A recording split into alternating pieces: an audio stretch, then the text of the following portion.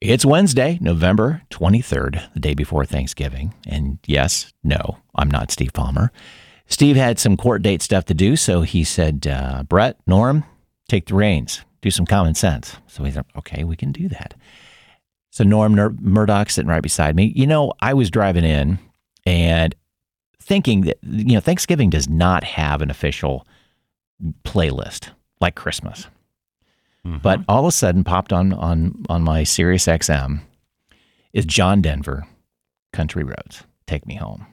And if there is ever a song that should be a Thanksgiving song, that's it. And I would encourage anyone doing the long drive to Grandma and Grandpa's, Mom and Dad's, play that song. If you cannot harmonize while you're singing that song, you are totally tone deaf. That has so many levels of harmonization possibility. Yeah. I'd forgotten. It's just it brought a tear to my eye singing that song. And I'm not from West Virginia. No. It's just a great song. It is. Play it on the drive. You'll have the whole car singing it. Yeah. And pick where you want to be harmonizing it and really listen to the words.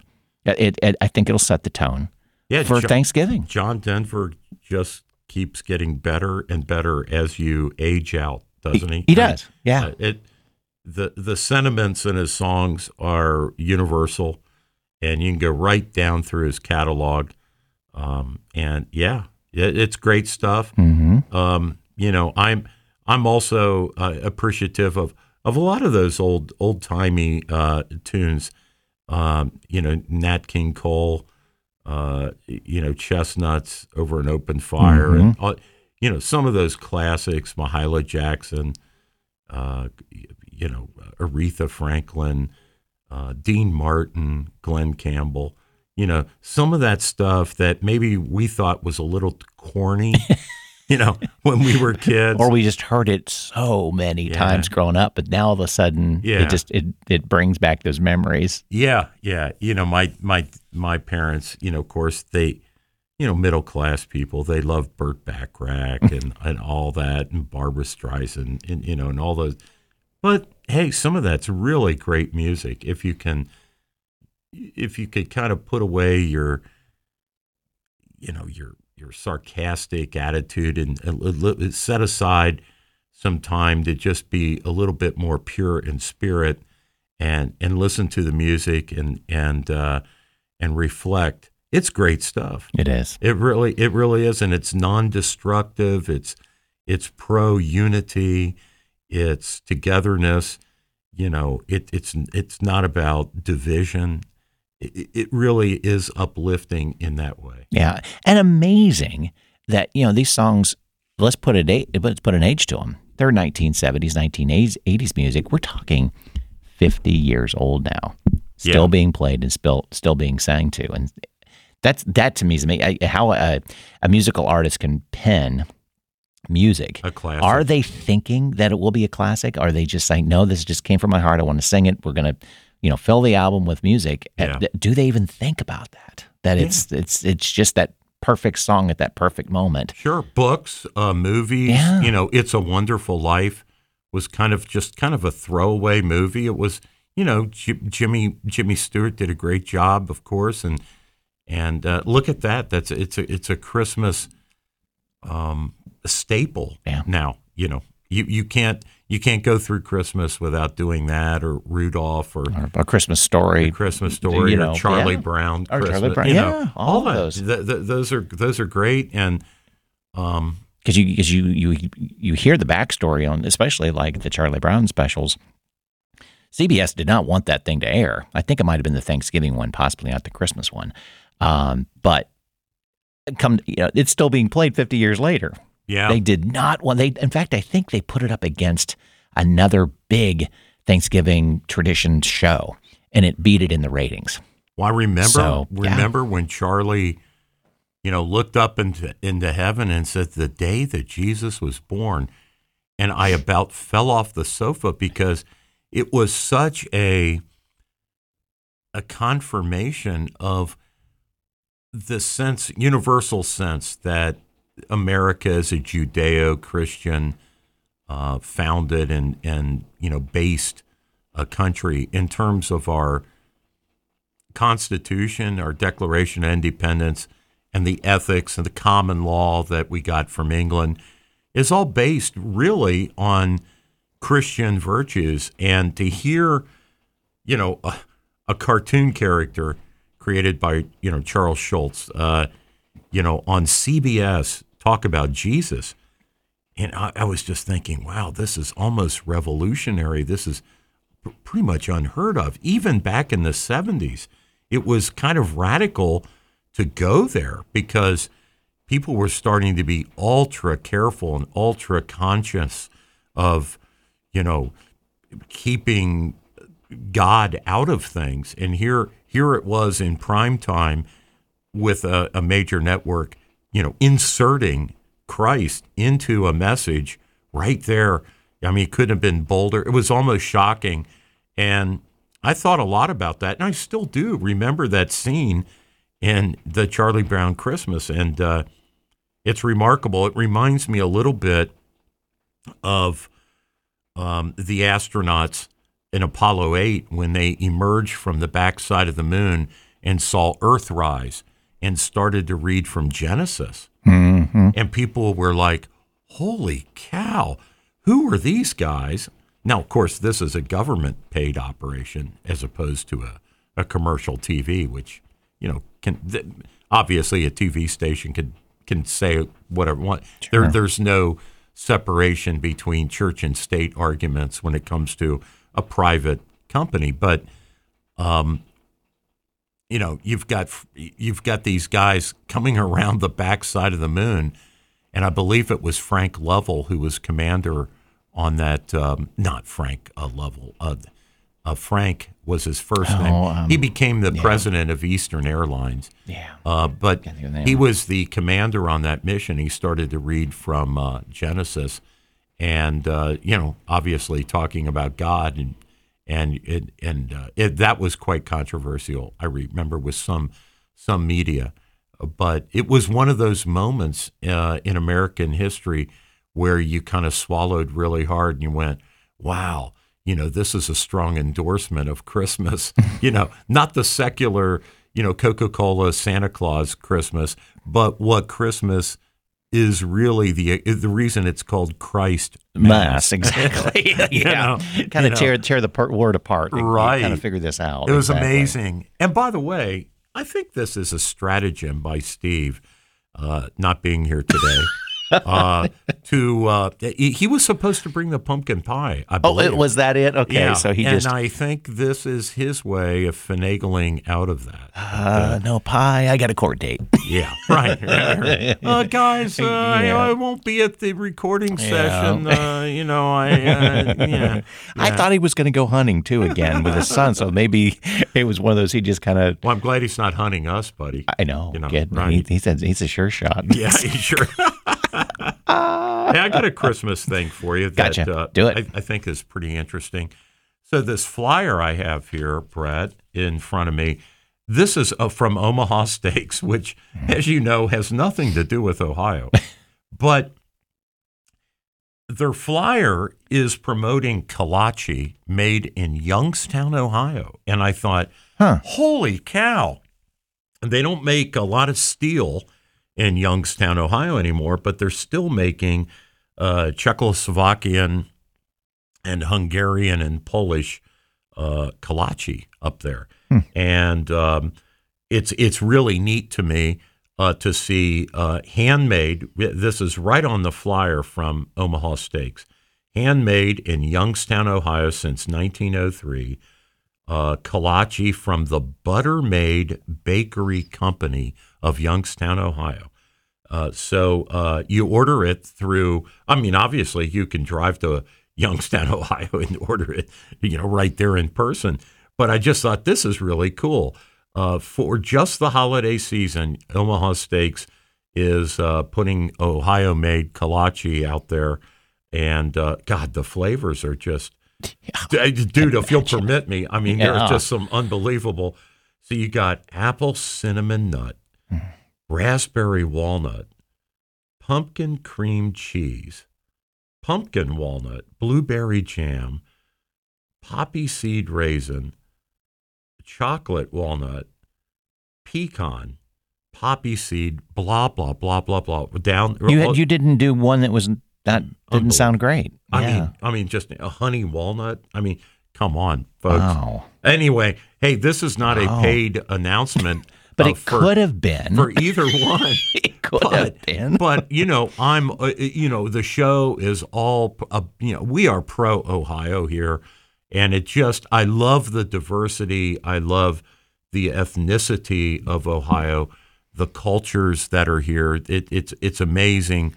It's all good, and this is not, of course, to say that there aren't other things going on with other cultures here. I know of a lot of people that go eat Chinese on Christmas because many Chinese families don't happen to be Christian, and to them it's another day of business. And I know people, and they stay busy, and they're busy. Yeah. And I know numerous Christian families that will go and have a big Chinese dinner because that's the only restaurant open on Christmas. At any rate, and I love that. I love all the cultural, the mix, the melting pot here in Ohio. It's tremendous. So yeah. I just thought that caught my eye, and I just thought that is tremendous. Well, and it's fun, and every state has it to a certain degree that you have these pockets of culturalism too. That the Youngstown area, you're going to get certain types of foods. Cincinnati, you're going to get certain types of foods, and while you're there, you need to really dive in for sure to the type of food because it's it's authentic. Sure, it's genuine. Cleveland, Italian Village, right? Yeah. You go that area in Cleveland, and oh my God, there's like 15 Italian restaurants, and you're in heaven. Yeah, and quite frankly, in Columbus, we don't. I mean, we truly are a melting pot in Columbus. That we have all of this type of food, but there was no genesis of it here. We're not as old a city, and we're not. I mean, Cincinnati and Cleveland really, really. Because of the river and the lake. Now, the Brits would laugh at us. I mean, they're like, you guys don't even know what an antique is. Right. We have graveyards that are 1,000 years old, guys, and we're like, okay. And we have cathedrals that are 1,200. Yeah. Okay. You got us. Yeah. Okay. Right. But no, Cleveland and Cincinnati being a little older, the architecture, the neighborhoods, how they formed, it is really different. I think I mentioned on a previous show, for example, and I'm sure it's true in Cleveland. I just, not being from Cleveland, don't know the specifics. But like in Cincinnati, up until probably 1980 or so, there was a weekly German language newspaper for the German immigrant population in Cincinnati. Oh wow! Yeah, and I'm sure that's. I guess in places like, well, maybe even in Columbus, but like in Minneapolis for the Somali population, there's probably, some kind of system of communication. Maybe now it's Twitter or maybe it's Facebook, but I'm sure other cultures that have come since have developed their own ways of trying to stay in touch with each other or being able to read the news in their home language. Yeah, I think that's smart too, to continue to pass along that language to their kids and their grandkids too. Yeah, because there are nuances to every language that it's a part of wherever part of the country they're from. Yeah, I know. For example, some of my ethnic Mexican friends in California whose parents are first generation immigrants who came in and came to America from Mexico. I know a few of them that just one generation later, believe it or not, don't even speak Spanish, except to understand some of the key words when grandma or grandpa or whoever, maybe they go visit back in Mexico or maybe have them up, or mom and dad start speaking Spanish and they don't want to be left out of the conversation. But the desire, very strong desire, I think still is to... and you see this really with a lot of populations, is to assimilate. That's where I was going to go with my mind too. A strong drive, not to be so different, to be accepted, to be... Well, you do get along, not get along, but you get through the systems. To be mixed in, with your quicker. contemporary. You just do. Well, you're going to school with kids that speak English. Yeah.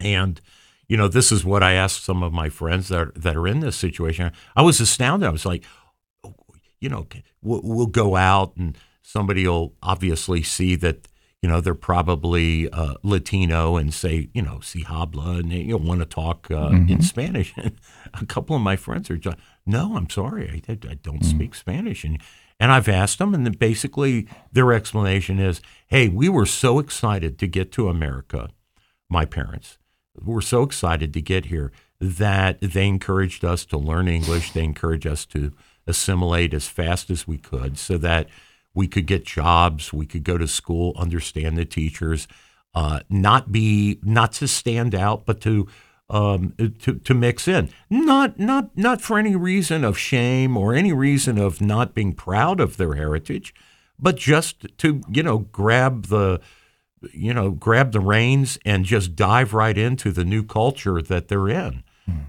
which I think is all good. And nothing, I don't think we're unique in that situation. No, I don't if you think, move to another country, sure, there is that home language that you probably ought to learn. Right, exactly. You will probably get along better. Yeah. Understand shopkeepers, stores, just get along and teachers. Teachers. Chatter on the playground. You want to be, you want to dive in and mix in, and I think that's good. I think that was the intention, honestly, of many people, who were driving some of those laws that were requiring official government documents to only be in English.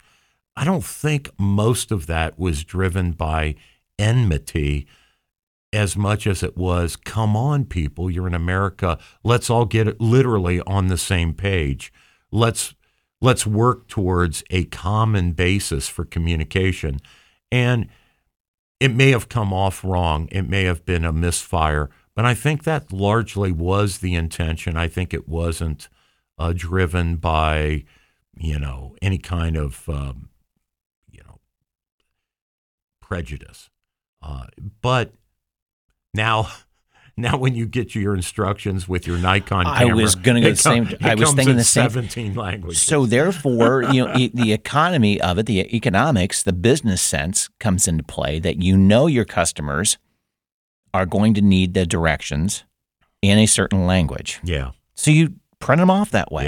Yeah. I don't know of anything that doesn't have at least 3 languages to it. We have in the instruction manual. We have kind of the pendulum has kind of swung from let's all speak English only. Now it's so far the other way. I was speaking to a friend of mine who's an OBGYN doctor in Columbus, and he told me the story of what the government now requires in the way of a paid interpreter for someone who does not speak English. And I said, what are you talking about? Because I just assume, he said, hey, Norm, if a Somali woman comes to my office, she's pregnant, and she doesn't speak English, what I'm required to do is hire an officially sanctioned, approved interpreter. I cannot rely upon, say, the Somali patient's sister who might come with her, and the sister says, hey, listen, I speak perfect English. I'll tell my sister here what you say. I'll be the interpreter. He's not allowed to do that. He has to hire, and I think the rate, he told me the rate was something like $200 or $300 an hour. And he said, at that rate, I'm underwater on my billing. I'm actually paying the patient. Well, he's not paying the patient, but I'm actually paying more. There's more money going out for me to give this medical care than what I'm going to get reimbursed under the healthcare plan, under the insurance that this person has, because of the wide variety of languages, and I just so there is no there doesn't seem to be common sense. Well, is it the relationship to the patient because of HIPAA that sister or daughter can't translate? Is that the deal? I don't know. I think what it is but that's so. But a family member ought to be able to be in there. Well, sure. I mean, because they can't rely on that translation of that relative. Apparently, that's what it is, and you would think that there would be, if the patient comes in with somebody that they trust, somebody they're comfortable with, right, as the interpreter, you would think, hey, good enough, right? I mean, no, that's not how it works. Well, then it's going to be another scenario of, like Steve says, follow the money. Yeah. Okay, who pushed what to make it happen, and who's getting a portion of that translator's $200 an hour or whatever it might be. Well, too. or it's some kind of regulation that is so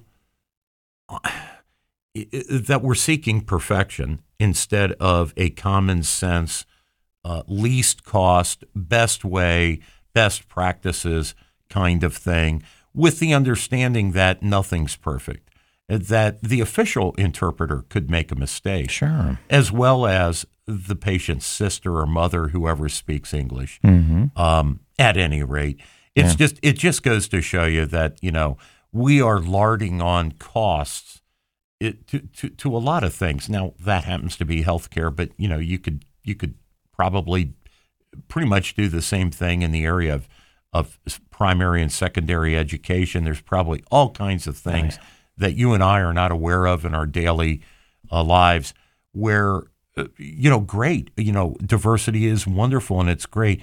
But to the extent that we can all get on the same page, that allows us to be one community. And it's not prejudicial. It's not something that we would ask in order to ostracize anybody or keep anybody out. It's just a way of saying, look, most of us speak English. Be good if you would learn English. That way, when President Biden gives a speech or when when FEMA has an emergency bulletin on the radio and or the weather service talks about a tornado warning or whatever, it's going to be in English. Yeah. It would be good if you knew English. That's not because we dislike you. That's not because you're not welcome here. And yet people will interpret the desire to have everybody try as best. Now, I'm not going to ask some 90-year-old lady from Poland to become conversant in English in her elderly year. That's not what I'm talking. I'm just saying it is good to have children at least come up and learn English as their primary language in order for them to function. It's a pro-immigration measure to welcome immigrants and to foster their integration into society for their own success. It's looking and safety. It's looking out after them. Right. Yes, for their own safety. Sure. My goodness. Yeah. Hey, people, take shelter. There's a tornado.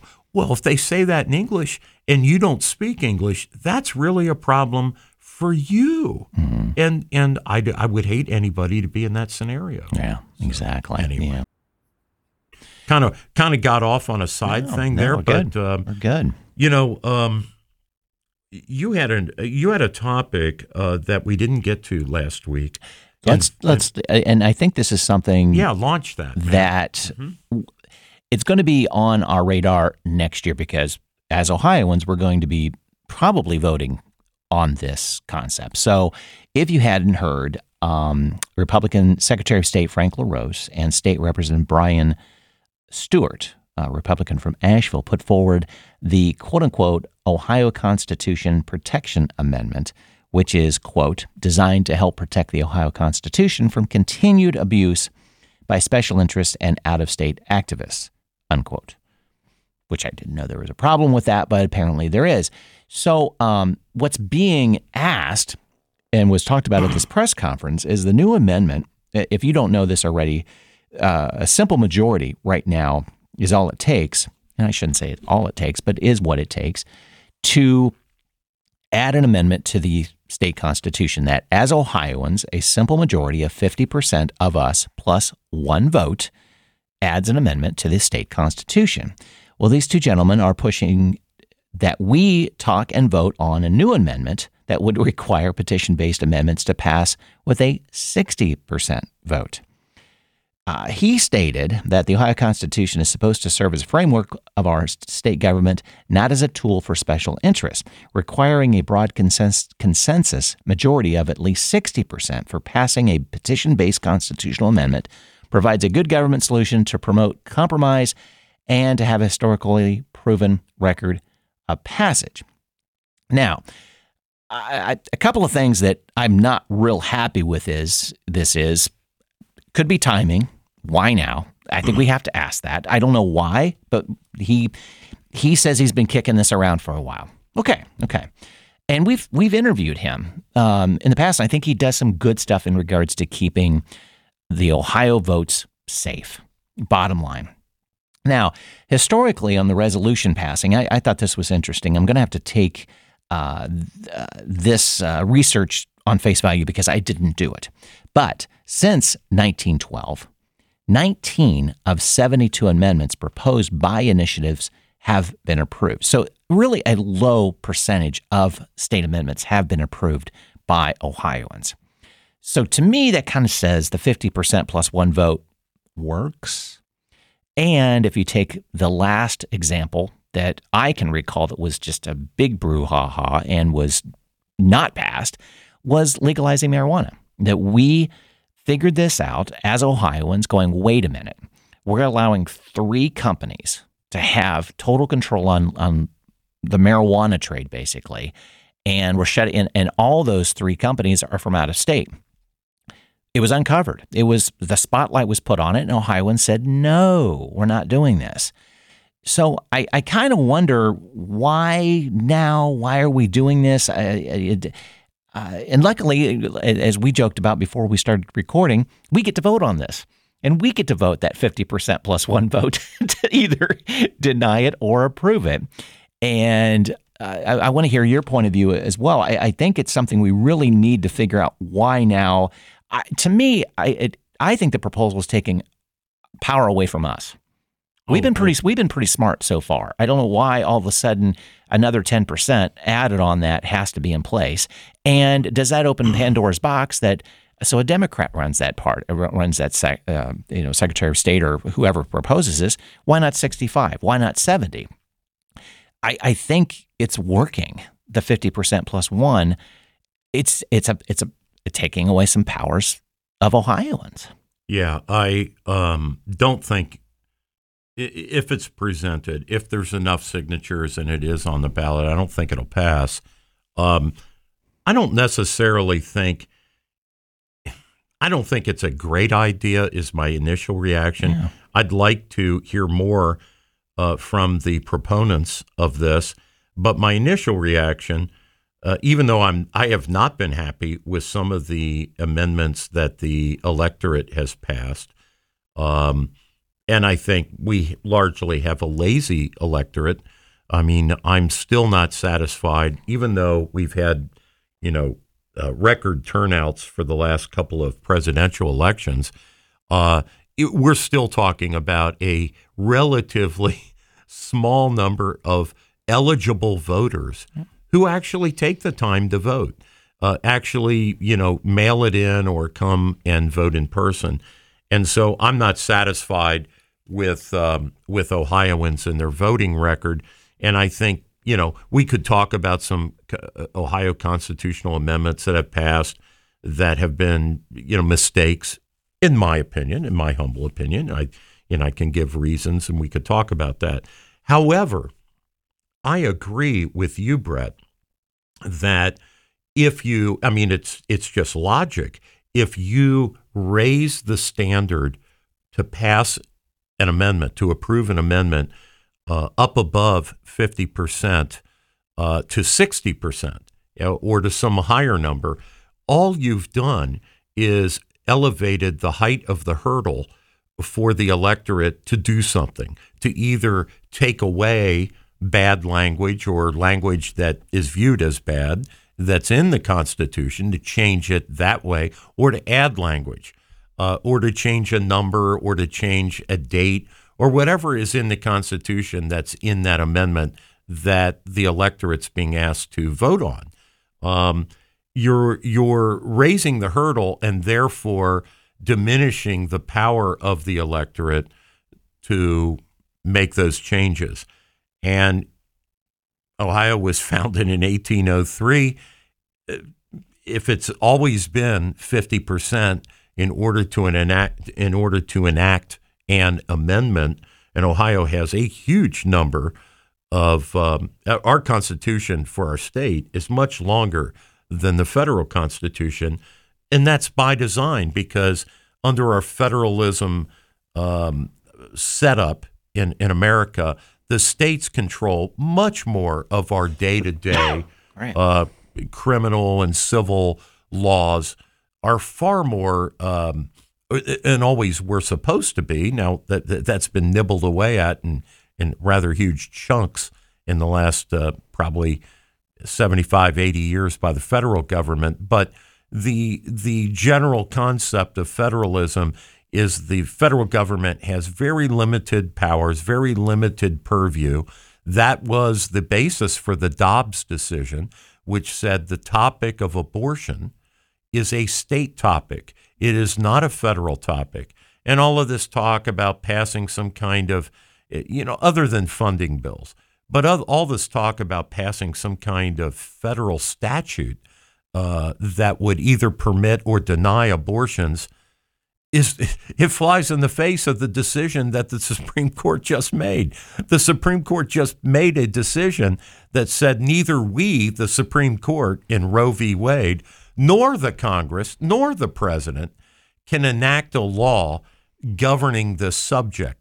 The subject matter, i.e. abortion, this is just an example, and we can give several other examples. We could talk about speed limits. We could talk about how we could talk about how police are trained. We could talk about a number of different subjects. All of those subjects that are not in the U.S. Constitution are reserved for the states. And so the state of Ohio's Constitution, ergo, is much longer, larger, more comprehensive, more complex than the U.S. Constitution.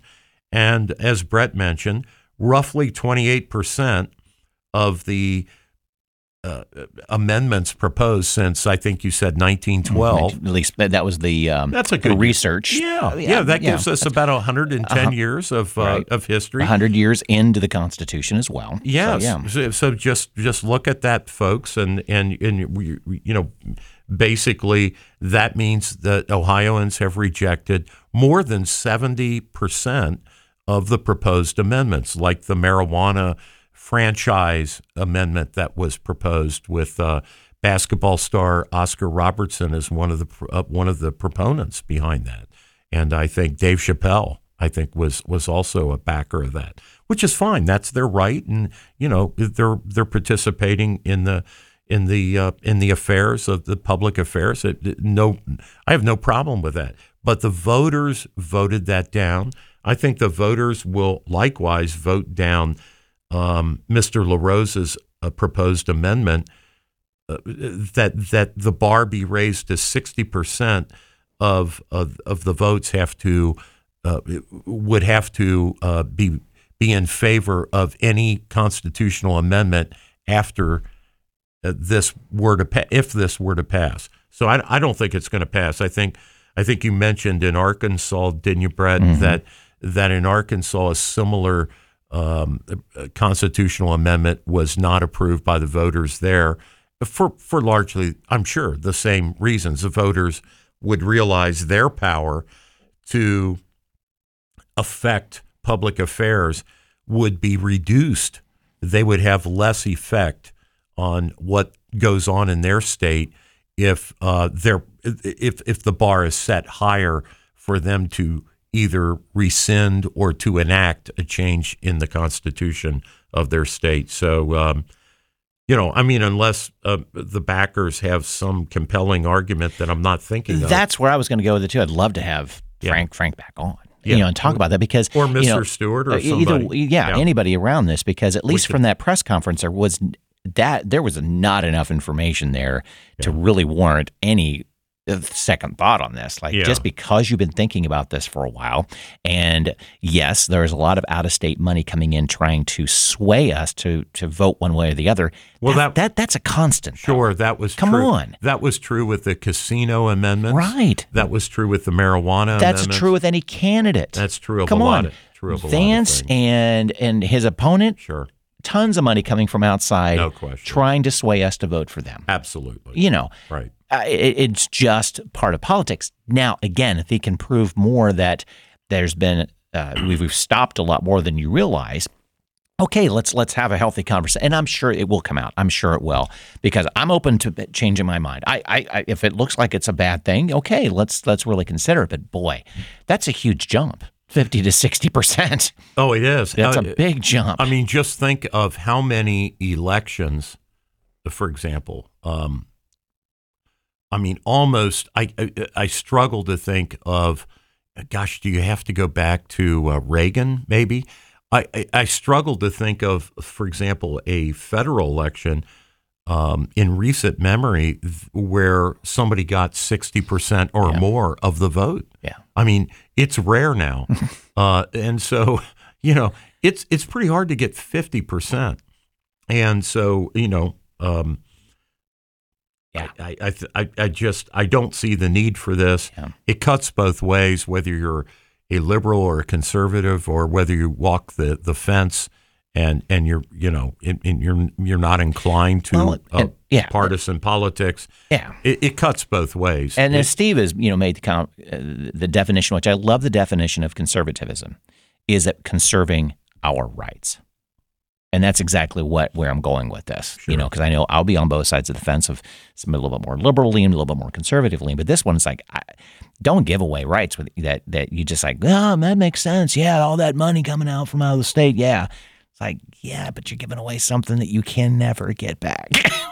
You will never get it back. He may be frustrated by because he's in the unique position of certifying whether enough signatures have been on these petitions to put something on the ballot as a constitutional amendment measure.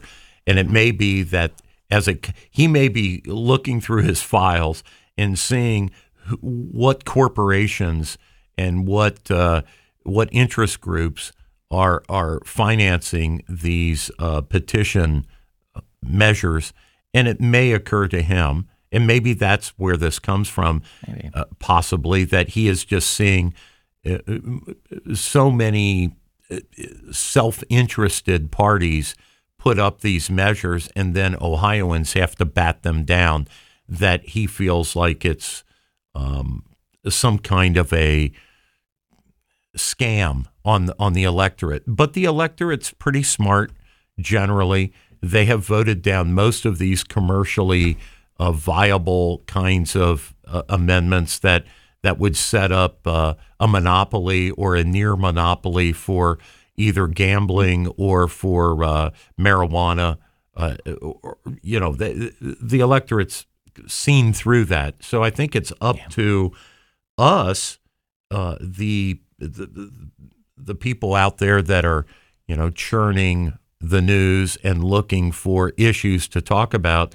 And it's up to the electorate to, educate itself and to listen to voices like ours. If we find something to be distasteful, believe me, we'll talk about it here. Yeah, exactly. You had something too, right? Yeah.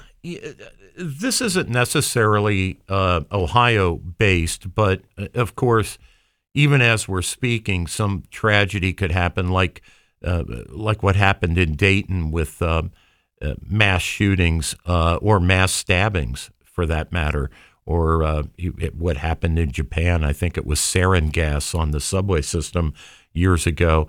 I mean, there are a number of ways. There have been pilots that have intentionally ditched their airliners for suicide reasons or sometimes, yelling some kind of religious motto, why they do it for God knows what reasons, an act of terrorism.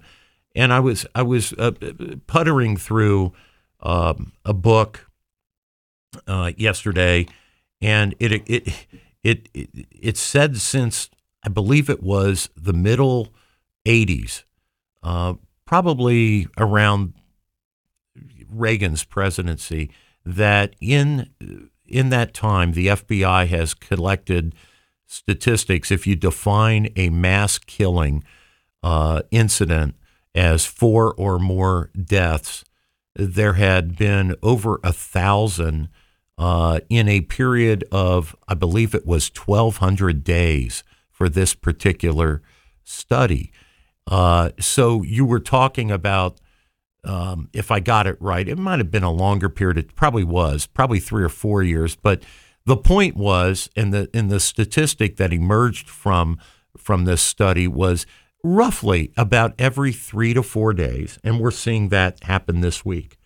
Every 3 or 4 days, we are seeing some kind of mass killing, whether it's the college students in Idaho, 4 of them stabbed to death as they slept, is the theory the police have, or whether it's the shooting at the Walmart yesterday in Virginia, where 6 people were killed. And I have no facts about that. I just recently came across that as I was contemplating talking about the shooting at the Colorado Springs Q Club that occurred this week, and I'm wondering why. Right? We all wonder why. We're all thinking about why do these things happen, and it occurs to me that as we come up on the holiday season, it occurs to me that there is something that is more and more and more missing from our culture.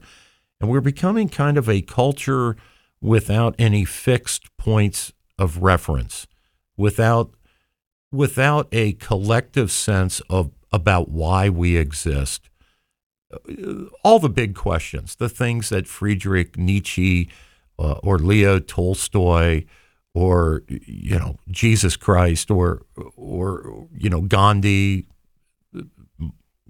Buddha, all the great thinkers, all the great artists, Solzhenitsyn, Alexander Solzhenitsyn, Jordan Peterson, if you like him, a contemporary. People who talk about, well, okay, what is the meaning of life? What is all this about? You read these pre-attacked diatribes by the Unabomber or by the Columbine trench coat killers, the high school students, or the guy in Uvalde, Texas, or the crackpot rapper guy up in Chicago. You read some of the things that these manifestos or these notes or songs or whatever it is, where you try to find out what their motivation is. And they're almost universally, all of them, just almost to a person, they're non-political generally.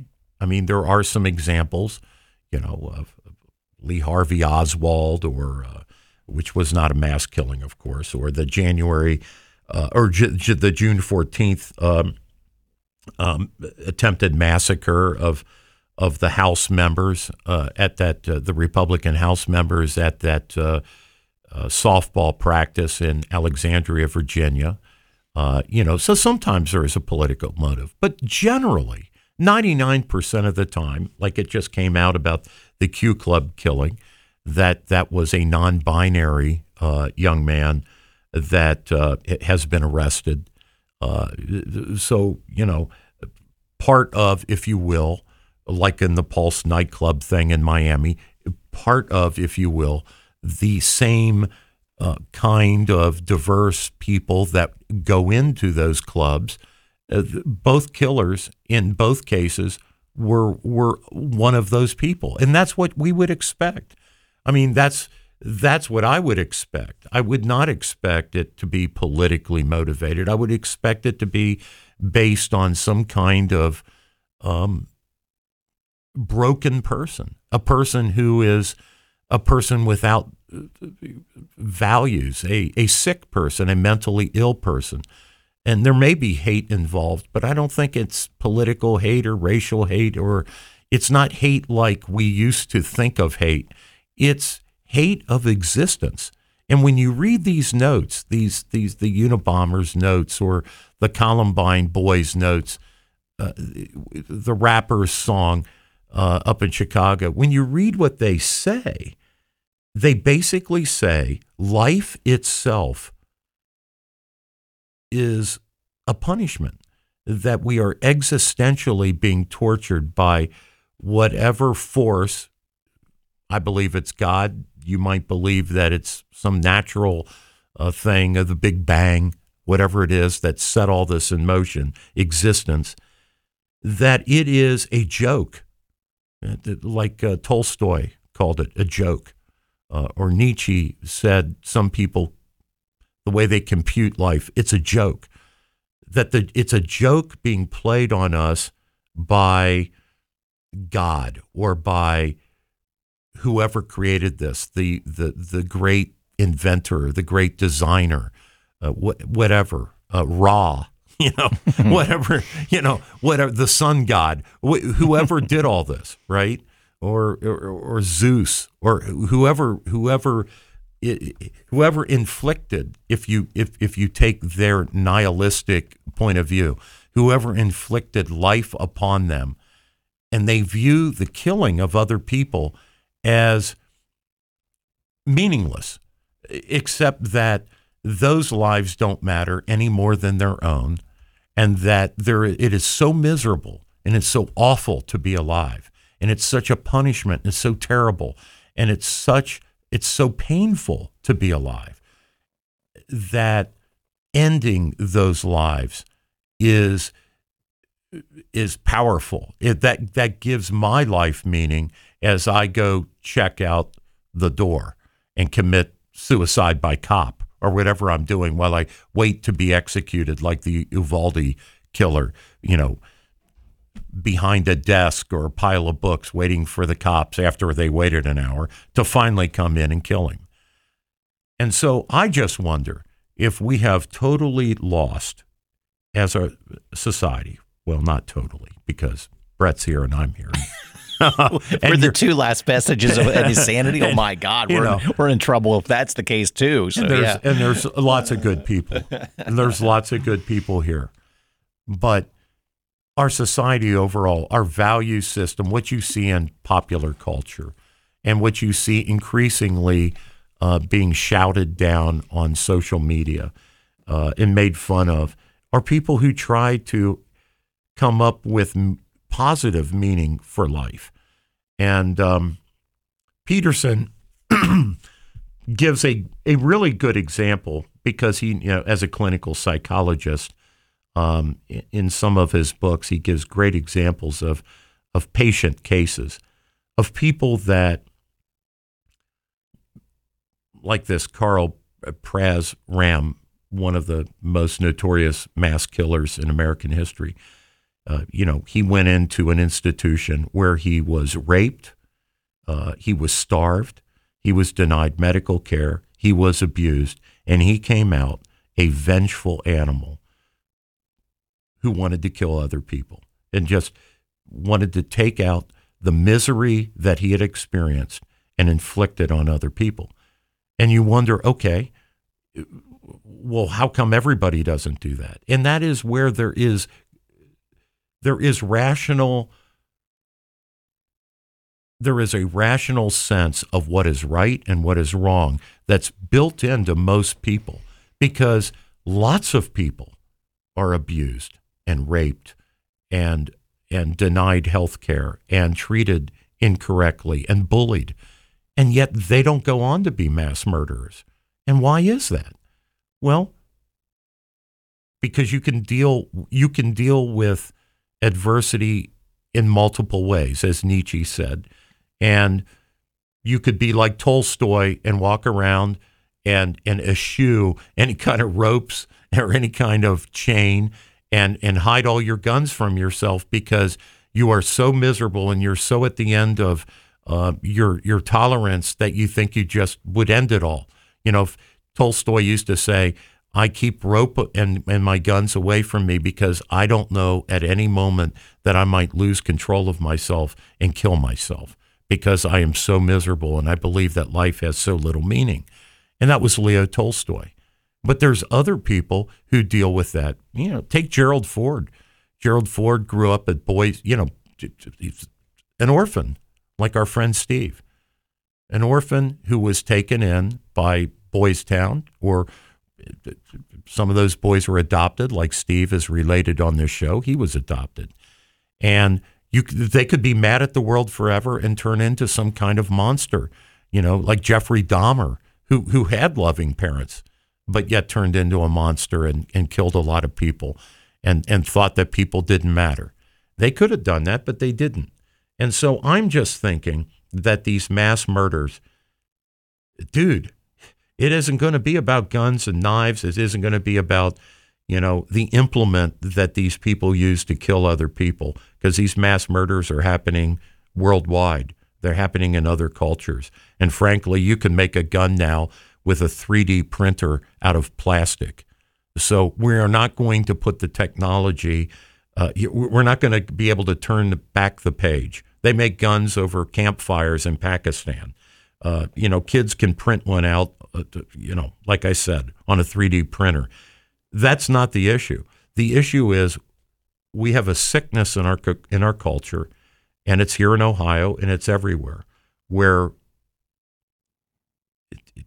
it's not about hating other people for what they believe in. It's just about hating other people. Right. I think we have an opportunity, and I'm not going to say we're better than anyone else, but let me put it this way. We don't know really what we can do until we do it, and here being examples. So just having the grace with other people and treating them as humans and having conversations that it could be a person who is needing that and reaching out and have grown up in such a horrible, horrible situation that all of a sudden they see a bit of sanity just by relating to you and having a cup of coffee or having a conversation that can turn somebody and kind of go, wait a minute, maybe life isn't all that bad. I'm seeing a glimmer of light. You hear those stories that they grew up in such horrible conditions, but they babysat for a family that actually were pretty cool. They talked as a family. They ate around the family dinner table, but you go home and it's chaos. But they take that example and run with it and kind of go, okay, my life does not have to necessarily be my life for the rest of my life. There are examples of it being better. And you get drawn to it. Right. So don't underestimate what I think we can do. Absolutely. And we all have our issues. Right. So give each other some grace. I mean, that's kind of going full circle about it's Thanksgiving time. It's I like that. I like that, Brett. I remember, let's help each other. I remember a priest at Mass once. His favorite new saint is Mother Teresa. Okay, and I know Mother Teresa is controversial with some people. Some people think she was, like a businesswoman, she was in the fundraising business. Well, God bless her. It takes money to operate a charity. It does. I mean, that's the crass truth of it.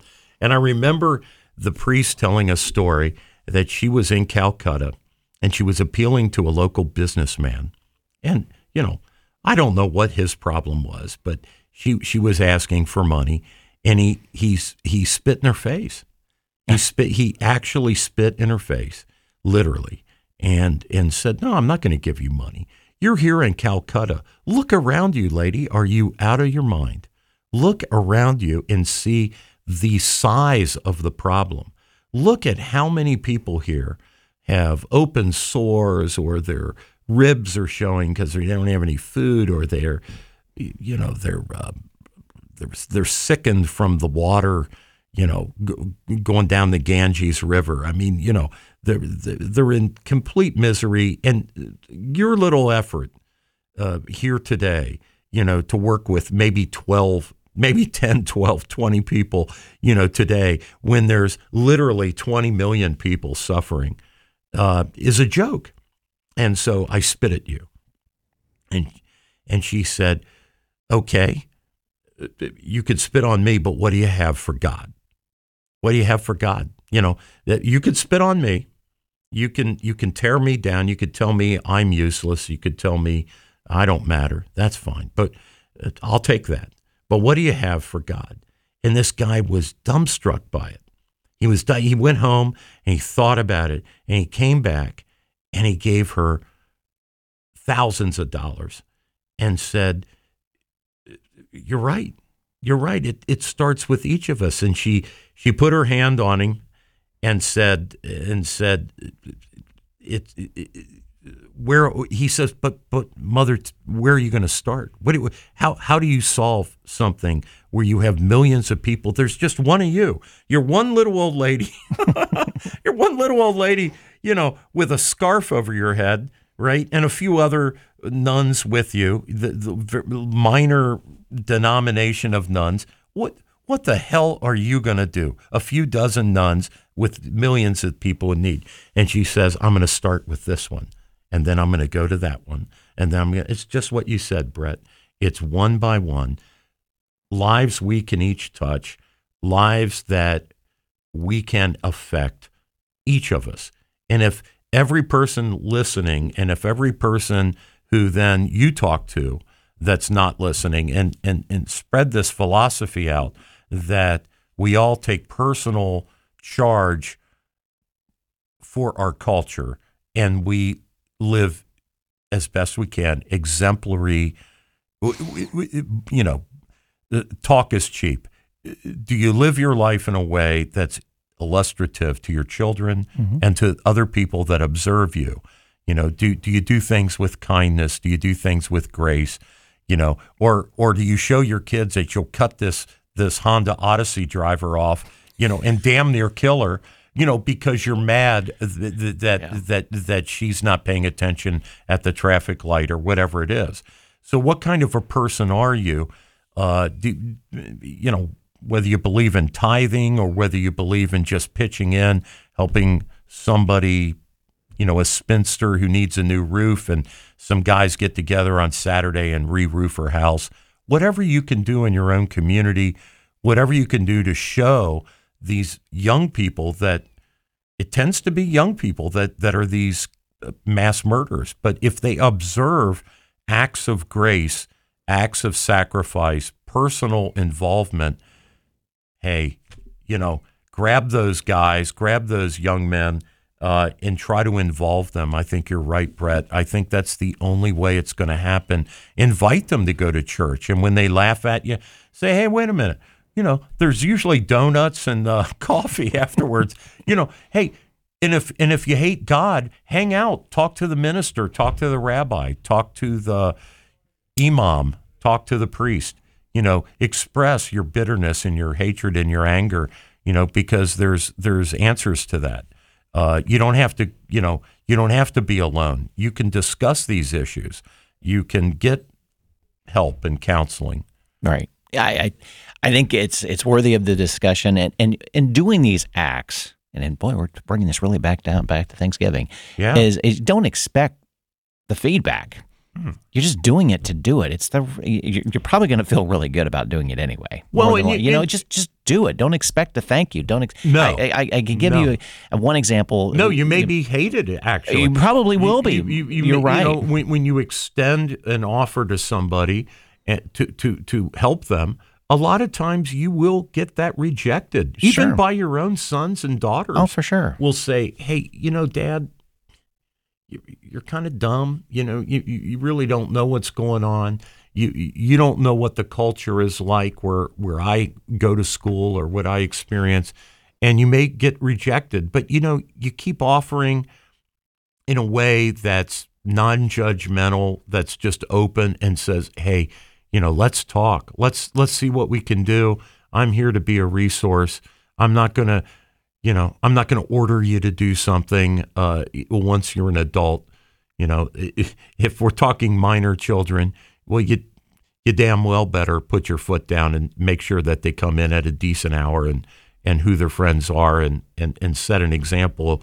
If you're, hey, listen, if you're smoking and drinking and doing that in front of your kids, guess what? You're pretty much giving them permission. What's going to happen? Same thing if you're raging against some ethnic minority, and every day you're using a word about that minority, or you're bitter and angry about something about a particular group of people that love people in a way that's different from you, and you want to say something about that every day in front of your children. Well, you're just creating more hate, and there's just no reason at all. Yeah, not really. No, at all. No, The big hero out there at the Q Club was an ex-U.S. Army officer that took his hetero family, his wife, his hetero daughter, his hetero son. So it was comedians on stage, right? I don't know what it was. I thought there was It was a drag night or something. I thought there was some comedy or something like that. Something was on stage. And the reason this, if you will, quote, bear with me, people, don't be angry, quote, normal, unquote, family, hetero family, father, son, mother, daughter. The reason they went to that club is the daughter had a classmate she grew up with, one of her best friends, who was going to perform in this drag show. And so the family went there to support him. Okay. They happened to be there when this guy came in, the non-binary, self-described non-binary guy with a long gun, and started killing people. I think he killed 4 people. And this guy, who was not a regular at the club, was there as a guest, there as a member of the audience. He disarmed this guy along with, I think, one of the dancers, and they got him on the ground and basically held him at bay until the police got there. Otherwise, there would have been a lot more killing. It just goes to show you that our community of people, we don't all have to be the same to take care of each other. And we don't have to agree on what love means. It might mean something different to me than it means to you. I don't care about any of that. I don't care what color you are. I don't care I love everybody. I don't care who do you go to bed with, and none of that. As long as you're not hurting minors, and as long as it's consensual, and as long as there's no physical violence, I am the classic conservative. I'm the classic libertarian. And I think frankly, I think most people think that way anymore. But we have to do something about the people who feel like there is no purpose in life. Those are the people that I think are very dangerous to themselves and to the rest of us. And if they don't think life has any meaning, and if there's no moral code, if they don't believe in a 10 Commandments, or if they don't believe in any other kind of moral or ethical code, well, then why wouldn't you just pull out a gun and kill somebody if they cut you off in traffic? Because it wouldn't matter, right? There's no judgment. There's no God. There's no heaven. There's no hell. So, gosh, it doesn't mean anything. It's like squashing a cockroach to kill another human being if you think like that. And that is, we can't tolerate that, or we won't be. We will be the cockroaches. I mean, there won't be any more people, because at some point you get a disaffected artist, a failed artist like Adolf Hitler, who gets to run an entire country and almost had a dirty bomb. Almost had atomic weapons. He certainly had a delivery system. And hey, that can happen again in North Korea, could happen in Russia, could happen in China. It could happen in many places. It could happen with Pakistan, Iran, a number of places where crazy people with much bigger guns than an AK or an AR-15, okay, have the instruments to destroy humanity. And we have to get to the young Stalins, the young Hitlers, the young Columbine killers, the young Uvalde guy, the guy down there at the guy who did that horrible shooting in Newtown, Connecticut. We have to get to people like that early on and try to save them in order to save ourselves. I agree. So.